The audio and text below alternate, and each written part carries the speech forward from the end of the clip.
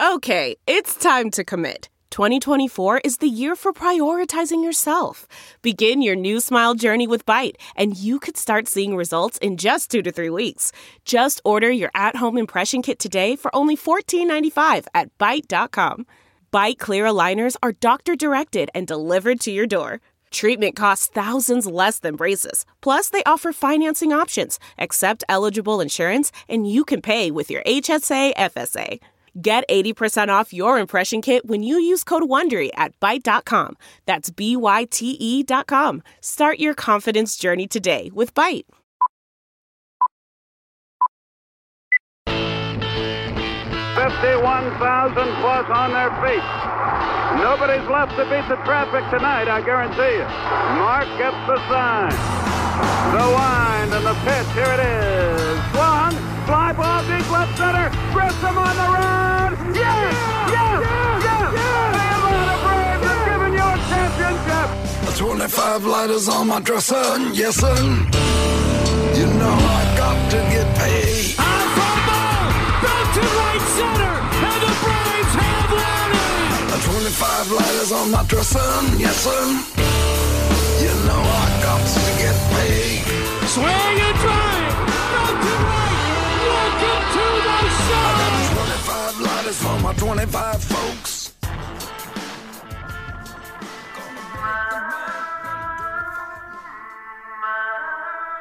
Now get ready. This is the Platinum Sombrero Podcast with your hosts, Dylan Short and Adam Doc Herbert.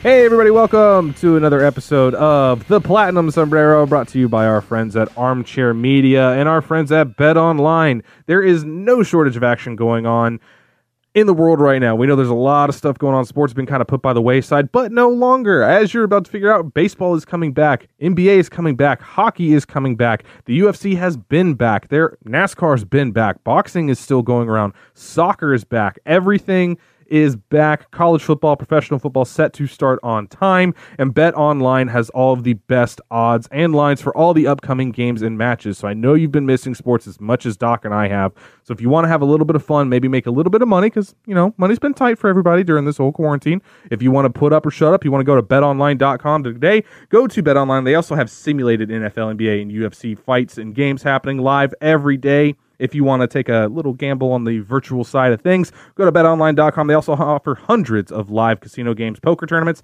and the best prop bets in the business. Go to betonline.ag on your computer or phone and join now to receive your welcome bonus. Betonline.ag, your online wagering experts.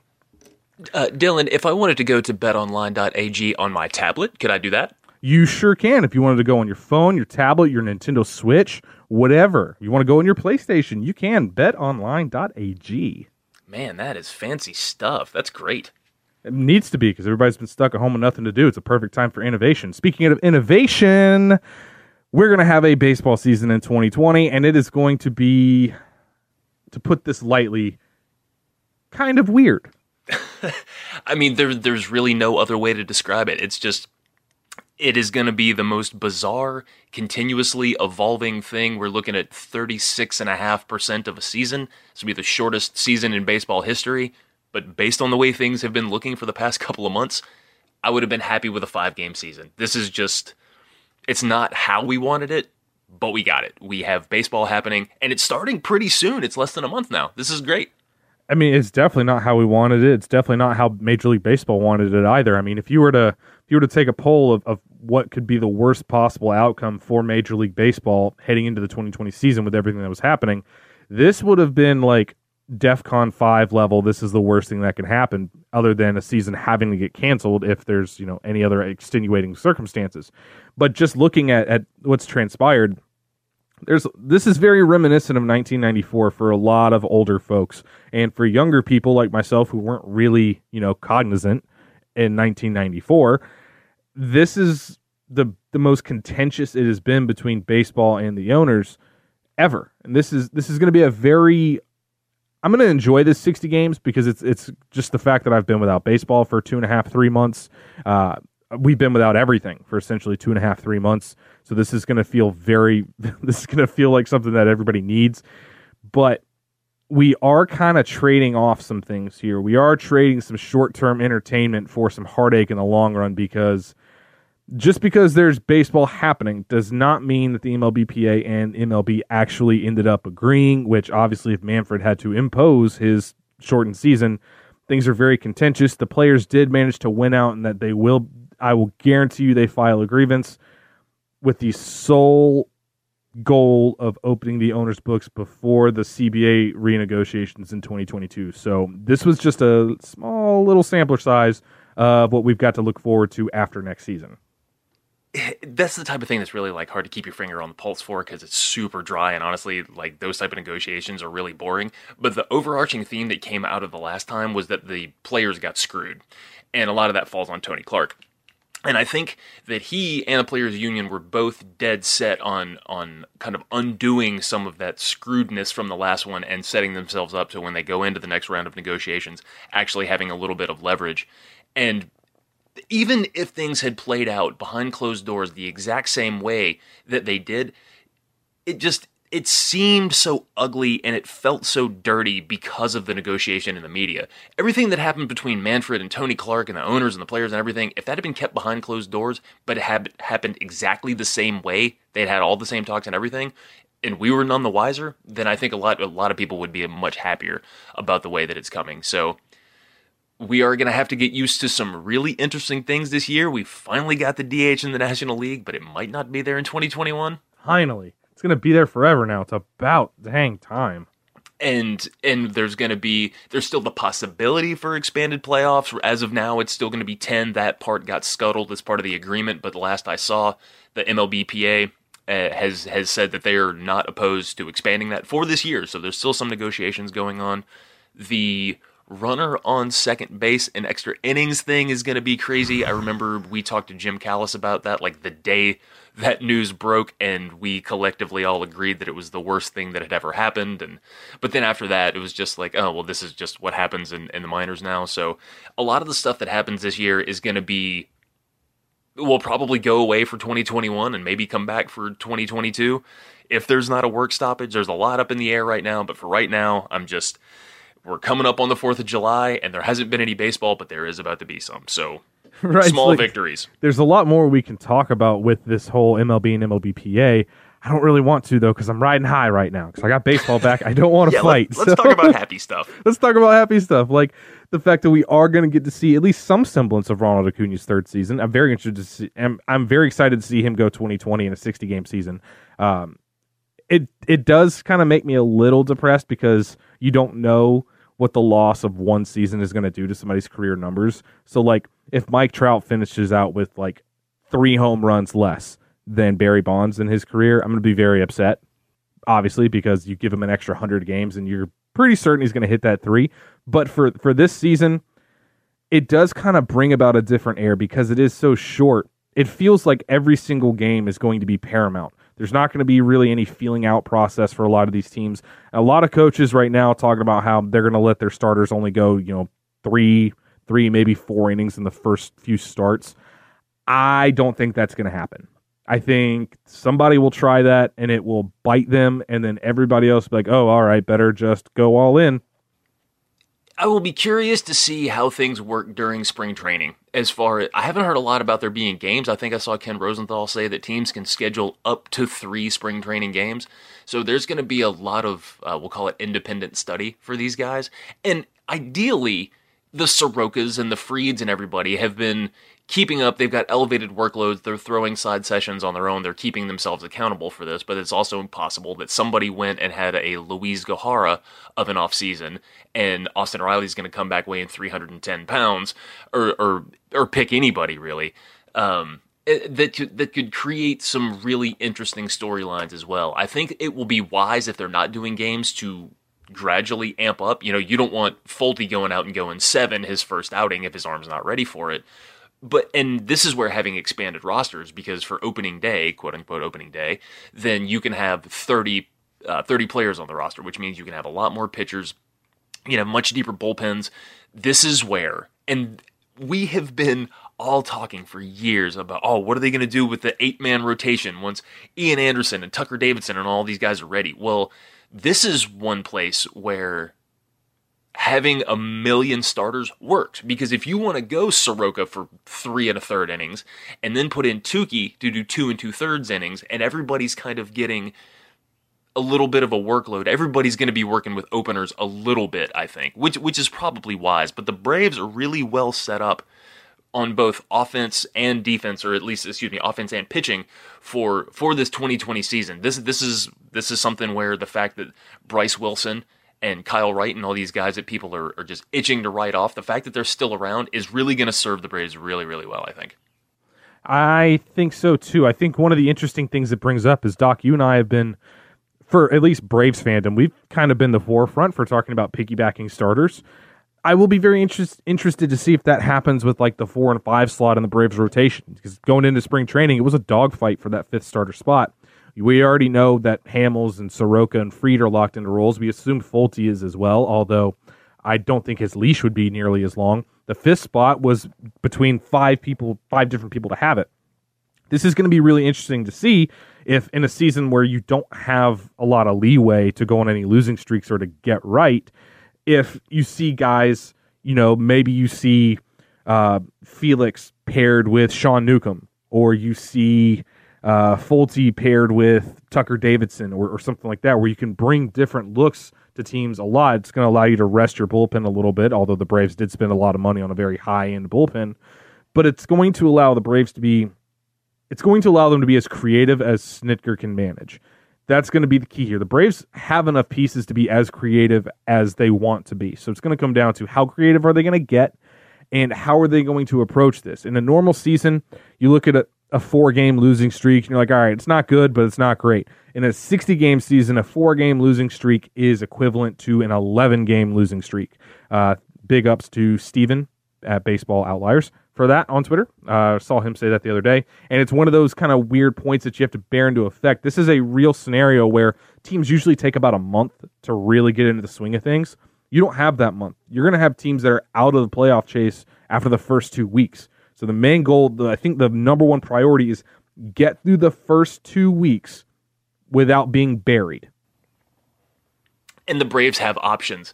They have got options for every position. In addition to talking about how is the 5th starter thing going to shake out, you have 60 different outfielders for guys that are ready to contribute right now. Not to mention you've got Pache, Waters, and Harris that are just bubbling right below the surface there. So, yeah, as long as there's not any of those stumbling blocks like last year, Braves got swept opening weekend. They recovered and they beat the Cubs in the next series, but that right there, that's almost a nail in the coffin before you're out of the first week.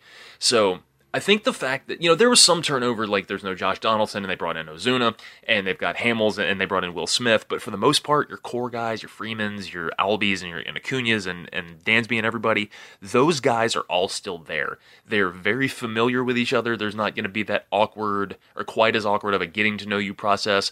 As far as clubhouse chemistry, we joke about veteran presence and whether or not it's actually important or not.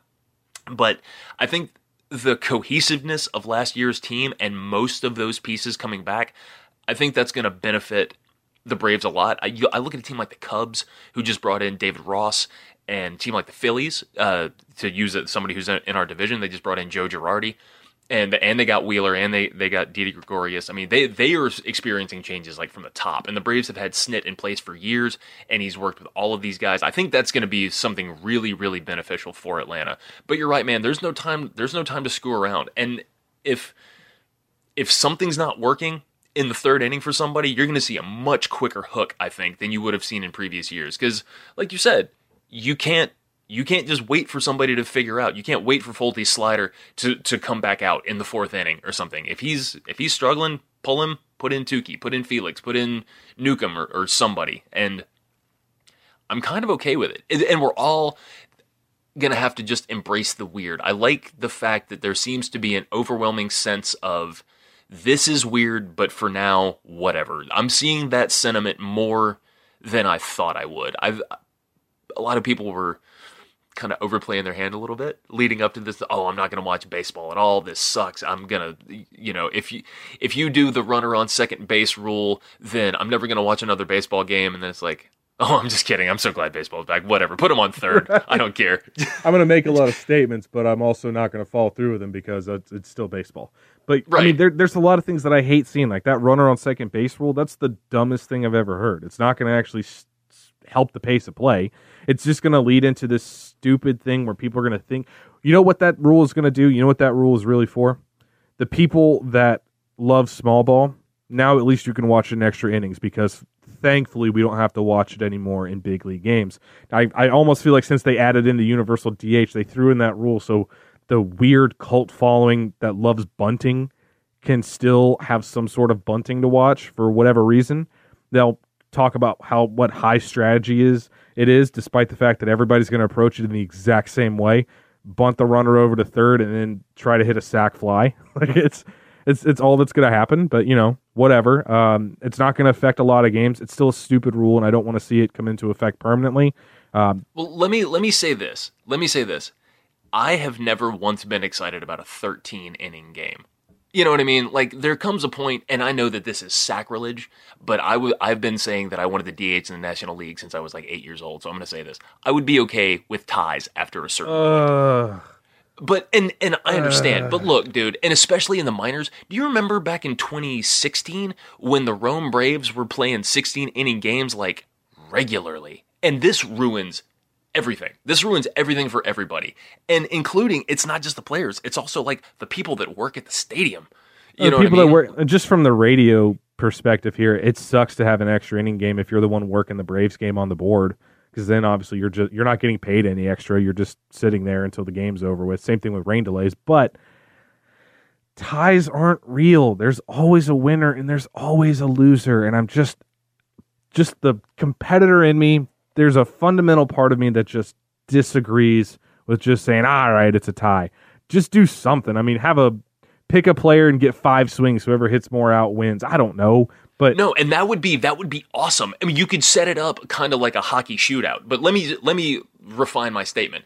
If it's between starting extra innings with a runner on second and having a tie, just give me the tie. I'm fine with the tie. You can factor it into winning percentage somehow in the same way that they do with hockey or with football. Whatever. I'm fine with it. But I'd prefer neither. I'd prefer that was one that didn't even get discussed, because I don't know why that's Manfred's pet project, because it does nothing for pace of play. It does nothing for time of games. I'm not really sure. Like, was it like 11 games a year that end up going beyond 13 innings anyway? It's not like there's that many games that do that. So I don't understand it, but whatever. I guess that's not really a point that's worth fighting about. I mean, as long as we're being honest here, I'm perfectly okay with ads being on the jerseys, if that allows. Oh, yeah, man. Yeah. I got a lot of pushback from that, surprisingly, or I was surprised. I understand, like, jerseys look so clean with no ads, but if allowing ads onto jerseys were to, say, allow the players a better piece of the pie in 2022 or something like that, then I'm all for that. I don't like that. Doesn't bother me. But things like I'm against an automated strike zone. I'm against I'm against the runner on second base rule. Those I don't like those rules. I don't know. Ultimately it's going to come down to preference, but we're really here just to talk about the Braves. So, in speaking about the Braves, that runner on second rule, that's not going to really affect the Braves. If we do lose a game because of it, I'm going to be very angry and very vocal, but we're probably not going to ever be affected by that. One of the things that will affect the Braves is the implementation of the DH, and it helps a lot with the Braves. I mean, this whole offseason before the whole COVID thing ended up happening, right before the season started, you and I had just started really talking about how everything was looking at playing out. We went into spring training knowing it was going to be a battle between Camargo and Austin Riley. Markakis would be on the bench, Duvall would be on the bench, and your starting outfield for the most part would have been Ozuna, Ender, and Acuna. Now you throw in the implementation of a DH, and it takes away watching the battles as closely. Now I just turn closer to Snicker, because now you kind of have to hope Snicker plays it right, but it does help the Braves, because now you can carry Riley and Camargo on the same roster. You don't have to worry about, Riley needs to get some everyday at-bats. Now you've got an extra slot in the lineup that he can get at-bats every day. You've got spaces where you can work in Markakis as a DH so you're not having to deal with him in the field because he's a horrible fielder. I don't care what Mark Bowman says. Nick is a horrible fielder. And literally every statistic except for 2019 outs above average shows that Nick is not a good fielder. Duvall is a great fielder, but he's useless against right-handed guys. So now you can have a situation where he can play against lefties and Ozuna can DH. It also helps Ozuna stay off his feet a little bit. There's a lot of things that can happen with this DH that the Braves were really set up about as well as anybody in the National League, maybe aside from the Mets, who can now use Cano as their DH and not have to use that 1,000-year-old knee in the field. There's a lot of different things that can happen now. I'm very excited about this, one, because I don't have to watch Fulte swing ever again, but two, because it does help with some of these depth issues. It does raise one other question for me that I'll ask after this, but I do want to get your thoughts on how the Braves are set up for the DH. Honestly, aside from the Dodgers, probably as good as anybody in the National League. You know, Austin Riley versus Johan Camargo, we talked about it a lot in the offseason, and they both had plenty of stuff to work on, and they both did what they needed to work on, and they showed up, and they were both, you could have given the job to either of them, and they both would have earned it. And I still kind of get the feeling Camargo is going to be left out in the cold here. Just based on the fact that in 2019, he was supposed to be the utility guy, and you're seeing DOB and Bowman and Gabe and everybody throwing out like, oh, Camargo's going to get moved around. Yeah, well, we heard that last year. I hate to take the stance of I'll believe it when I see it, but kind of. The actual DH position is going to kind of be evolving. It's not going to be like, you know, Markakis is going to be in the outfield and Ozuna is going to DH every day. I do like the idea of kind of rotating that a little bit. Even if you're using the same 9 guys in the lineup, if you're able to every couple of days, you know, maybe Freddie just DHs one day and you plug somebody else in over at first. You get Riley over at first, you put Camargo at third, and Freddie can DH. So if he's still got any lingering elbow stuff. And I want to talk about Markakis DHing for a second, okay? The most polarizing figure. He's just the most polarizing figure. We don't have to get into why. But as a hitter, as far as being like a pure hitter, Nick Markakis might be top 3 on this team, maybe even higher than that. I'm not talking about power. I'm not talking about anything like that. But if the game is on the line and you need somebody to come up and get a hit, I actually think I might want Markakis up there more than anybody else. So if he's playing DH and it keeps him out of the field, I'm probably okay with that. Not hitting 5th and not every single day, but the biggest ding on him is he does not have a great arm and he doesn't have a lot of range. Even if you're a Nick Markakis fan, you can acknowledge these things, okay? Like, you don't like all of your favorite band's songs, right? You can acknowledge that even your favorite things are not perfect. So I wouldn't hate that. Duvall, say what you will about Gold Gloves, he's got some and he can hit for power. He will be used much more against lefties. This just everywhere you look, there's some option to give guys regular days off, which 2019 we saw it. We saw guys start to fade. So this is a blessing, and I really hope that it comes back for 2021. I hope that it's here to stay, because I do feel like it would be weird to go 46 years not having it, then have it for one season, then not have it, and then have it again. Just implement it full time. There's no reason to go back after this season. But yeah, I think the Braves are very well equipped. If we'd already had it, then we'd still have Josh Donaldson on the team. Yeah. But to your Nick Markakis point, I don't want this to sound like I'm arguing with you just to argue, but are you aware that Markakis against righties in 2019 was, 112 WRC plus, which is, it's not bad. It's a slightly above average, not much above average, compared to Johan Camargo's against right-handed in 2018. The last time he got full season at-bats was 118. So there's not a large gap. I understand what you're saying, because Markakis is not going to strike out. But to me, that would be the time when you need somebody to come up and make contact with a ball.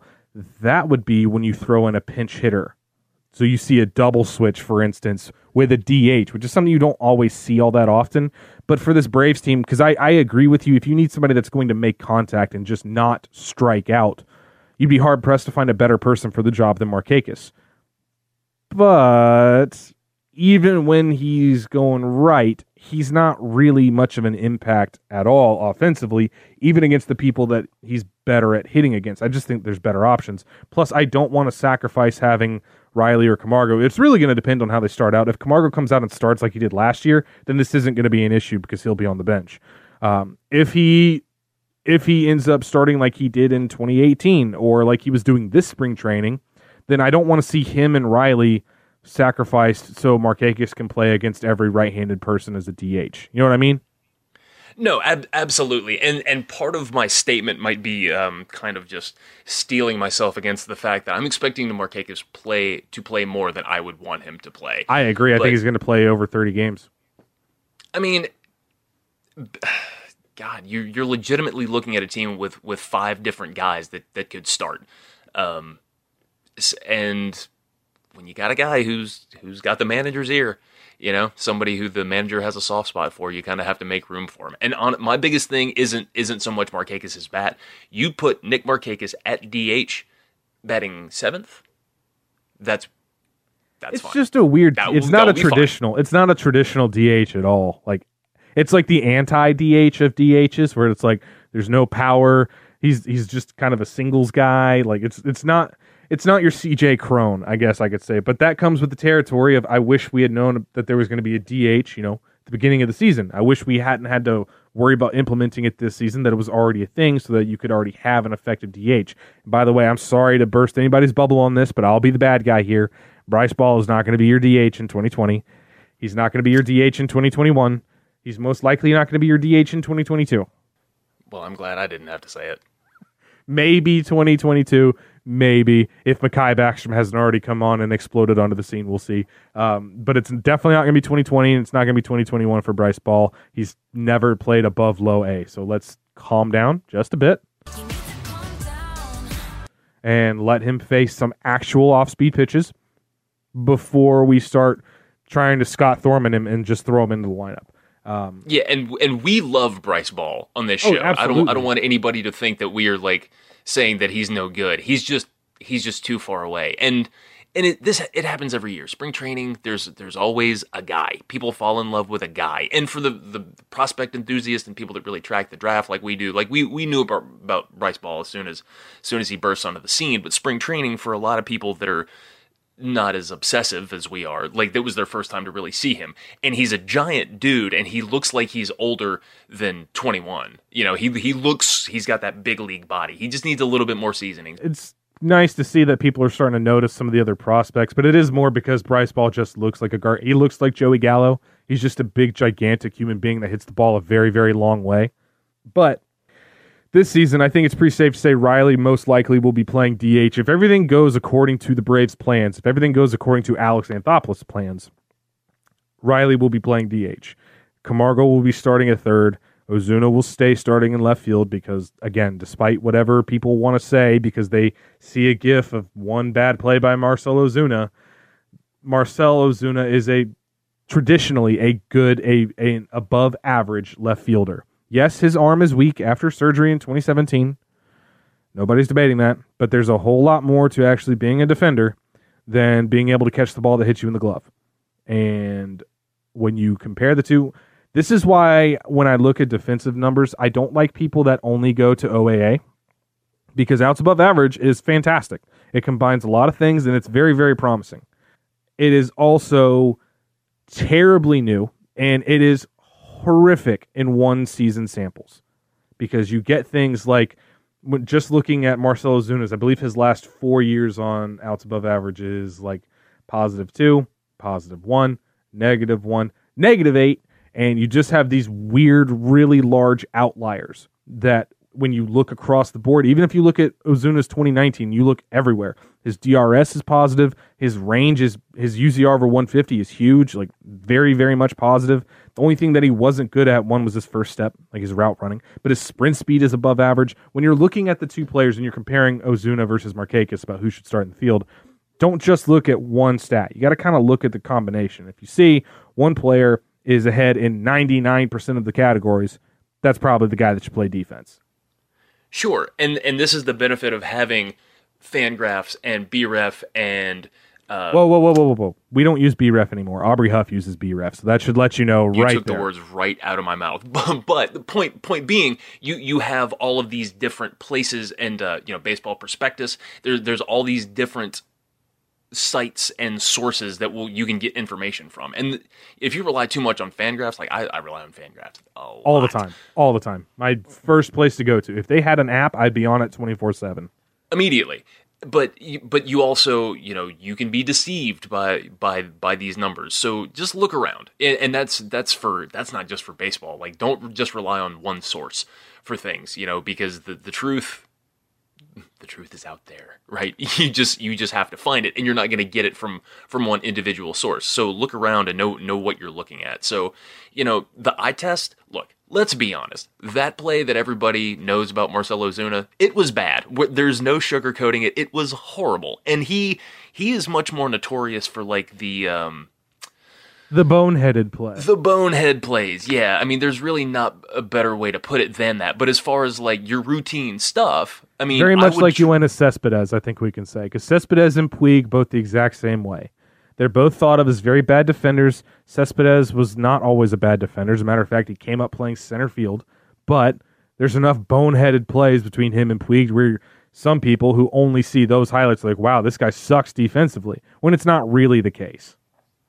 Right, and nobody's got time to comb through 6 years of Marcell Ozuna's defensive highlight, or not even the highlights, just the standard plays, like, and Ozuna ranges to his left, and he'll get that one with no problems. Nobody cares that he did 1,000 of those. He climbed a wall and had to dive, and he hurt himself. I mean, honestly, he was still playing for the Cardinals when he did it, so it was hilarious. But he's one of us now. We should we should be defending him. I mean, it's one of those, I just get very tired of seeing people who know better, people who should know better, who have the time and are paid for their ability to actually speak on a topic, and they're unwilling to do even 5 seconds of research into a topic. That kind of gets me a little bit. I don't really appreciate that much. That's being very lazy when you're paid to talk about this, and there's a lot of people that rely on you for their information because they don't know enough themselves, and you can't take 5 minutes to go look at something. That's a different topic for another day. That has nothing to do with baseball. That has everything to do with baseball writers, and that is a long list of problems I have with them. But just getting back to the Braves, if I were to ask you who are going to be the main 5 starters this year, assuming we know the first 3, who's going to be the 4 and 5? Man. Okay, so we're looking at Soroka, Fried, and Hamels as the 3 that are obviously entrenched, right? Yeah, and I think Folty's in. I mean, as long as he doesn't get hurt, I think that they're going to give him as much rope as they can. And man, I really like the idea of Sean Newcomb stretching back out, and I really thought that Felix Hernandez looked a lot better than I thought he was going to when the Braves first signed him. But dude, I think Kyle Wright. I think they're going to use more than 5, especially at the beginning. But I think if they were going to keep it at just 5, I think Wright gets it. He looked so good. He just really looked like he had taken a giant step forward. Now, granted, he looked great in spring training 2019 as well. But there was something different about the way that his pitches were moving. There was something different about the results. I think the sequencing was better, for sure. His sequencing was better, for sure. And it just takes some guys some time. I think he finally has had enough of a taste, and you saw some success out of him at the end of the year last year as well, and it actually carried over. So I think he would be my number 5. And I think Felix and Newcomb will get starts, but I don't think it'll be... I think those will be the core 5. Now, so you get Soroka, Fried, and Hamels. Who are your 4 and 5? I agree Folty's going to get the first crack. I think they want Folty because of what happened in 2018. Obviously, you don't want to say, crap, we missed our window to move this guy when he was actually decent. You don't want it to be a Jair Jurgens situation. So I fully believe Folty's going to get the first crack. I'm not certain he'll hold on to it because Folty's kind of an up-and-down guy, and in this season you don't really have time for ups and downs.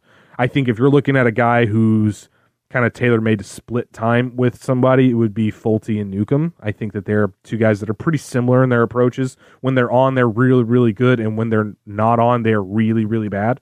But I'll say Folty gets the first crack through, and I think he's got I don't think it's a long leash at all. We know from last year that they're not afraid to demote him.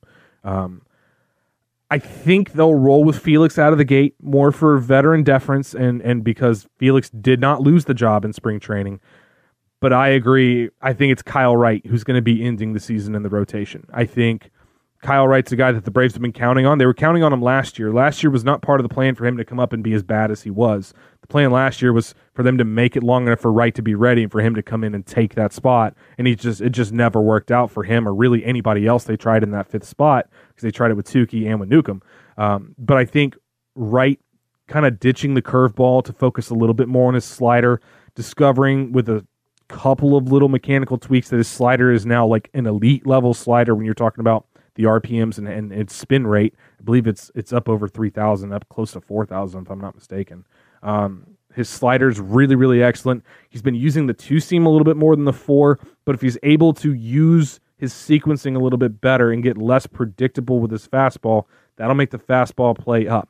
I think Wright is probably the best bet. I'm still going to say a dark horse is Tucker Davidson. I think he's a little bit farther down the list, but I would not be shocked if he comes in and starts dealing for a couple outings to see him get, 3 or 4 starts this year either. I know there's a lot of people in the Braves organization that are very, very high on Tucker Davidson. There's a couple things they're wanting to see, like can he control the walk rate a little bit, which has kind of been his bugaboo.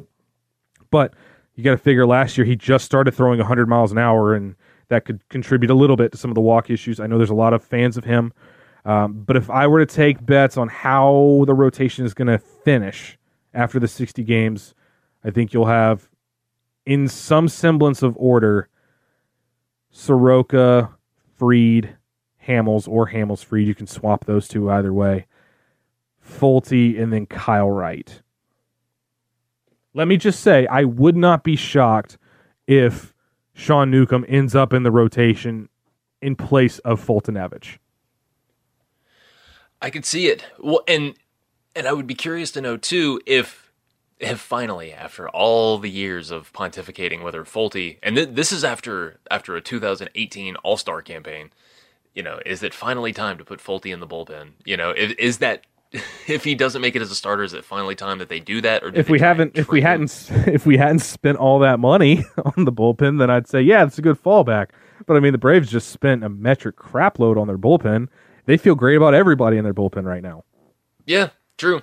So, and you also, I suppose it's still up in the air about where Newcomb actually lands, because he could make that final push, and there's going to be a lot of baseball stuff that happens between now and the start of the season that we're not going to see. Like I said, they're talking about scheduling just a couple of games. So, we'll be lucky if any of them are televised. So we'll get some reports out of camp, but we're just going to kind of have to go on other people's eye tests and just go on faith that we're getting accurate information from the beat writers. So, I mean, we could find out that Folty it gets put in the bullpen to start the season, and Newcomb is in the rotation because they want to put 3 lefties in there with Fried and Hamels and Nuke. Tukey could step up. Man, Tukey looked great too. Like this is a great problem. This goes back to what we were talking about with the DH. Like as far as having a deep roster, we're not the Dodgers, but there's so much more depth this year, even than last year. That props to the front office for recognizing where the hole was and getting out ahead of it. So, man, I'm going to say it. This could be the year. Like, this year is going to be so bizarre. I mean, anything can happen this year. I mean, the Orioles aren't going to win the World Series. Like, the Tigers aren't going to win the Central. But this team, for all of the reasons we've spent the last, how long have we been talking? 37, 38 minutes? Like, all the reasons that we laid out, the depth and all of the pitching and everything. This team is equipped to make a deep run, if not for some just horrible happenings at the end of last year. Last year they were equipped to make a deep run too, and they're deeper now than they were last year. Ozuna's not Donaldson, but the bullpen is way better. Starting the season, think about how many games were lost at the start of last year because of a shoddy bullpen. Man, this could be it, dude. This could be it. Braves do well with shortened seasons. And people are going to crap all over it and say, oh, that doesn't count. Do you know? Oh, it'll count for me. Get out of here. For the rest of my life, I will tell everybody about how we won the 2020 season. I'll never mention it was only 60 games. You know, if the Mets win it, it does not count. If the Phillies win it, it does not count. If we win, it counts forever, and we're all getting tattoos. It counts, and the curse is broken forever. And TPS will officially be the greatest podcast in the history of the world. We just have to win the division to now get to 3 straight years that we have never done a season here at TPS where we did not win the division. So you're welcome. You are welcome. So visit our Patreon for that reason. Speaking of winning and future seasons, we are coming up on that time where we do have to cut it short for today. There's a lot of topics that we didn't quite get to today, but we need to save some content for next week. We'll take a look at the trade deadline being pushed to August 31st, what that could mean in this shortened season, as well as a few other little nitpicky things I might have to talk about this shortened season. I don't know. We'll see where next week takes us, but for now, I'm going to leave this off on a very happy note. So, like the rest of you guys, I am so relieved that baseball's back. We are closing in again on seeing baseball in 2020. Very happy that everybody was able to stick it out, and we'll see some semblance of Braves baseball. It won't be exactly what we wanted, but then again, the Rolling Stones said it best. Just take what you can get, which is the real meaning of that song. So thank you guys so much for tuning in. Thank you guys for sticking with us. We understand it's been a while since we did an episode together. I think Doc and I were both protesting the no baseball thing in our own separate ways, but Doc, it's great to have you back, buddy. Hey, man, this is it's been a weird couple months. You know, we did an episode every week for 2 straight years, and now we've been just kind of getting to it when we could get to it. But good news, guys, we are going to start doing episodes every week again. At least I think so. I say that. We haven't actually discussed that, but I think that's how it's going to be. We say that until Baby Carter comes, and then we'll see how things kind of turn out. Well, yeah, we will have to get Gaurav Vidak to step in and possibly co-host a couple episodes here. Whatever we got to do, man. We're just so happy. I know that you hit the nail on the head, man. We're just ready to be back in it, and I'm gonna go listen to the Rolling Stones. Ready to listen to the crack of the bat. Can't always get what you want, but just appreciate what you've got. So thank you, everybody out there. Hope you guys enjoy the episode. We will be back next week. Feels like a while since we've been able to say that. Right here on the Platinum Sombrero.